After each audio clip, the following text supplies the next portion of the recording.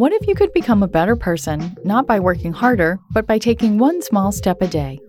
And not because you're a bad person now, but because there's something inside you that's ready for more. How to Be a Better Person gives you one tiny step a day you can take to be the person you want to be. My mission? To help you live your best life. Hey, and welcome to How to Be a Better Person. I'm Kate, your host and author of the book, How to Be a Better Person.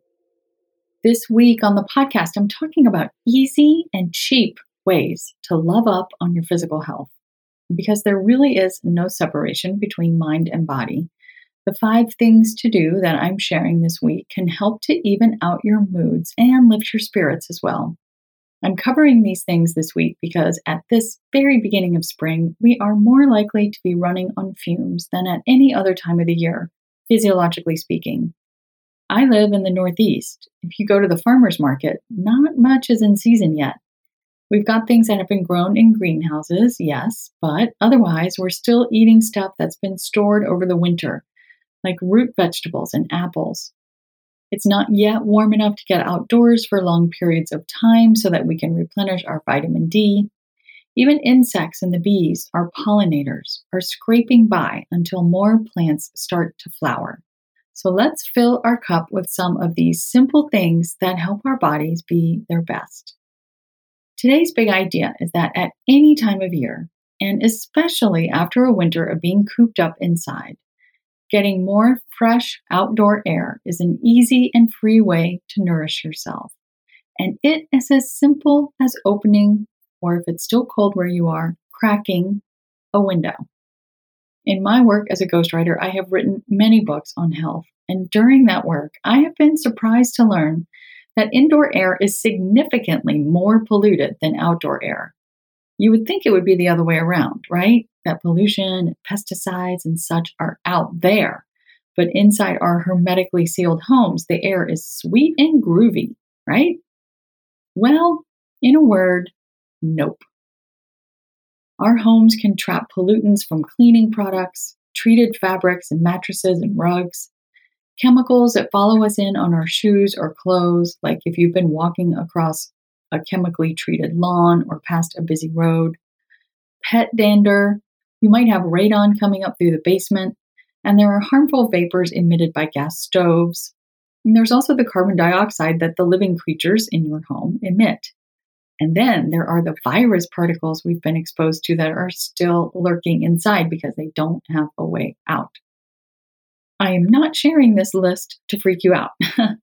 I'm just trying to inspire you to open your windows whenever the weather allows, and even when it's colder than you might think warrants opening the windows. I'll share some of the benefits of doing this and your tiny assignment after this break. Welcome back. When you start opening your windows, you let more oxygen into your home, which fresh air has plenty of, and it lets any carbon dioxide that's been building up in your home from your exhales and your roommates and partners and kids and dogs' exhales to disperse. The result is that you feel subtly more energized, and lower levels of carbon dioxide are also linked to better sleep. As are cooler temperatures. And when it's cool or cold outside, cracking a window will definitely lower the temperature in your home. It will also help you acclimate to a wider range of temperatures, which puts your body through its paces and helps you become more adaptable. If you open the windows in the summer, it'll be warmer in your home than if you sealed everything up and ran the AC. And in the winter, it'll be chillier. But being colder stimulates circulation, and being hot gets you sweating, which is detoxifying. It makes you a little less dependent on existing within a narrow temperature range in order to feel comfortable. Opening the window brings in more oxygen and lets carbon dioxide disperse, as I mentioned. It also lets out any smells and even moisture that's building up in your otherwise sealed up home. Better circulation means less mold. And from an energetic perspective, opening the window to let fresh air in is thought to disperse stagnant energy in feng shui. Outdoor air is always going to have more qi, or energy, than air that's been cooped up inside your home. So opening the windows gets things moving on a subtle level and makes your living space more vibrant. Opening a window is also a completely natural and free air freshener.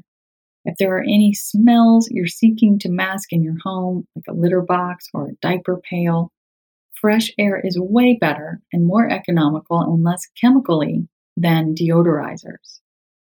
So your tiny assignment is to crack a window or open it wide if the weather allows. And whenever you're outside today, to really breathe in, soak up, and extra appreciate the fresh air. Even if you only open a window for 10 minutes, it's helping.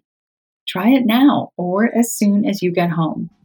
And I hope you'll come back tomorrow when I'm talking about the amazing healing powers of cuddling.